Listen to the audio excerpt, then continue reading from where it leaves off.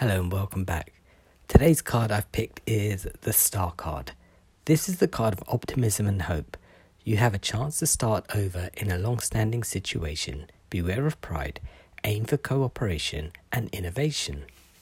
Right, now, the thing is, life constantly feels like a challenge. It's true. And we do have a tendency to overcomplicate things.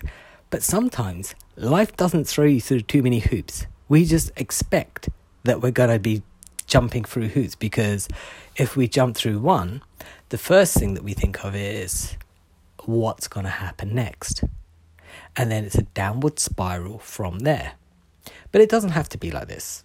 You know, having your faith restored, it requires you to put in a bit of input, not waiting for signs and signals. And then as soon as you get one, you're like, no, I need something a bit more, meaningful. I need something with a bit more vibrance. So, for example, let's say you see lots of numbers repeating themselves. You're like, okay, well, universe, give me something else which I can make sense of. Maybe you check to Google to find out what that means. And then you get offered a job or you meet someone new. And you're like, well, okay, maybe that wasn't the sign I was looking for. Maybe I want something else.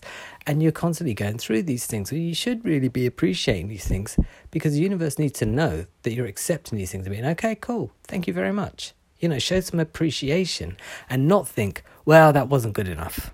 You need to try harder, universe. You are sort of endless and full of abundance and all these kind of things. When am I going to get some? This is not the way to think about things, right? So when do you get the Star card in a reading saying your faith will be restored?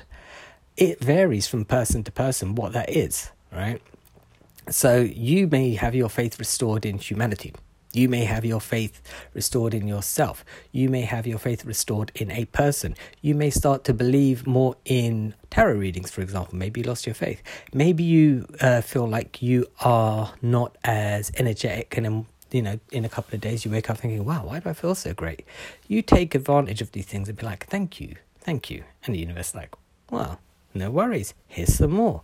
But if you're constantly like, what's this number mean? I mean, today I'm going to give you an example, right?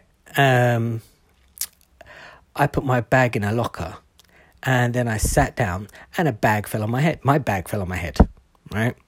Now, there are two ways I could think of that. That's just one of those things that happened, but my instincts then kicked in like, yeah, the angel's trying to tell me something. And it was maybe because I wasn't really listening out because I was starting this course, right? And I was feeling like, I wonder what this is going to be like. And, it kind of knocked some sense to me that actually this is a good thing, that I've undertaken responsibility and I've decided to take a new course, right? So then with that in mind, I actually changed my attitude towards things, and it turned out to be so much more fun than I thought it would be, right?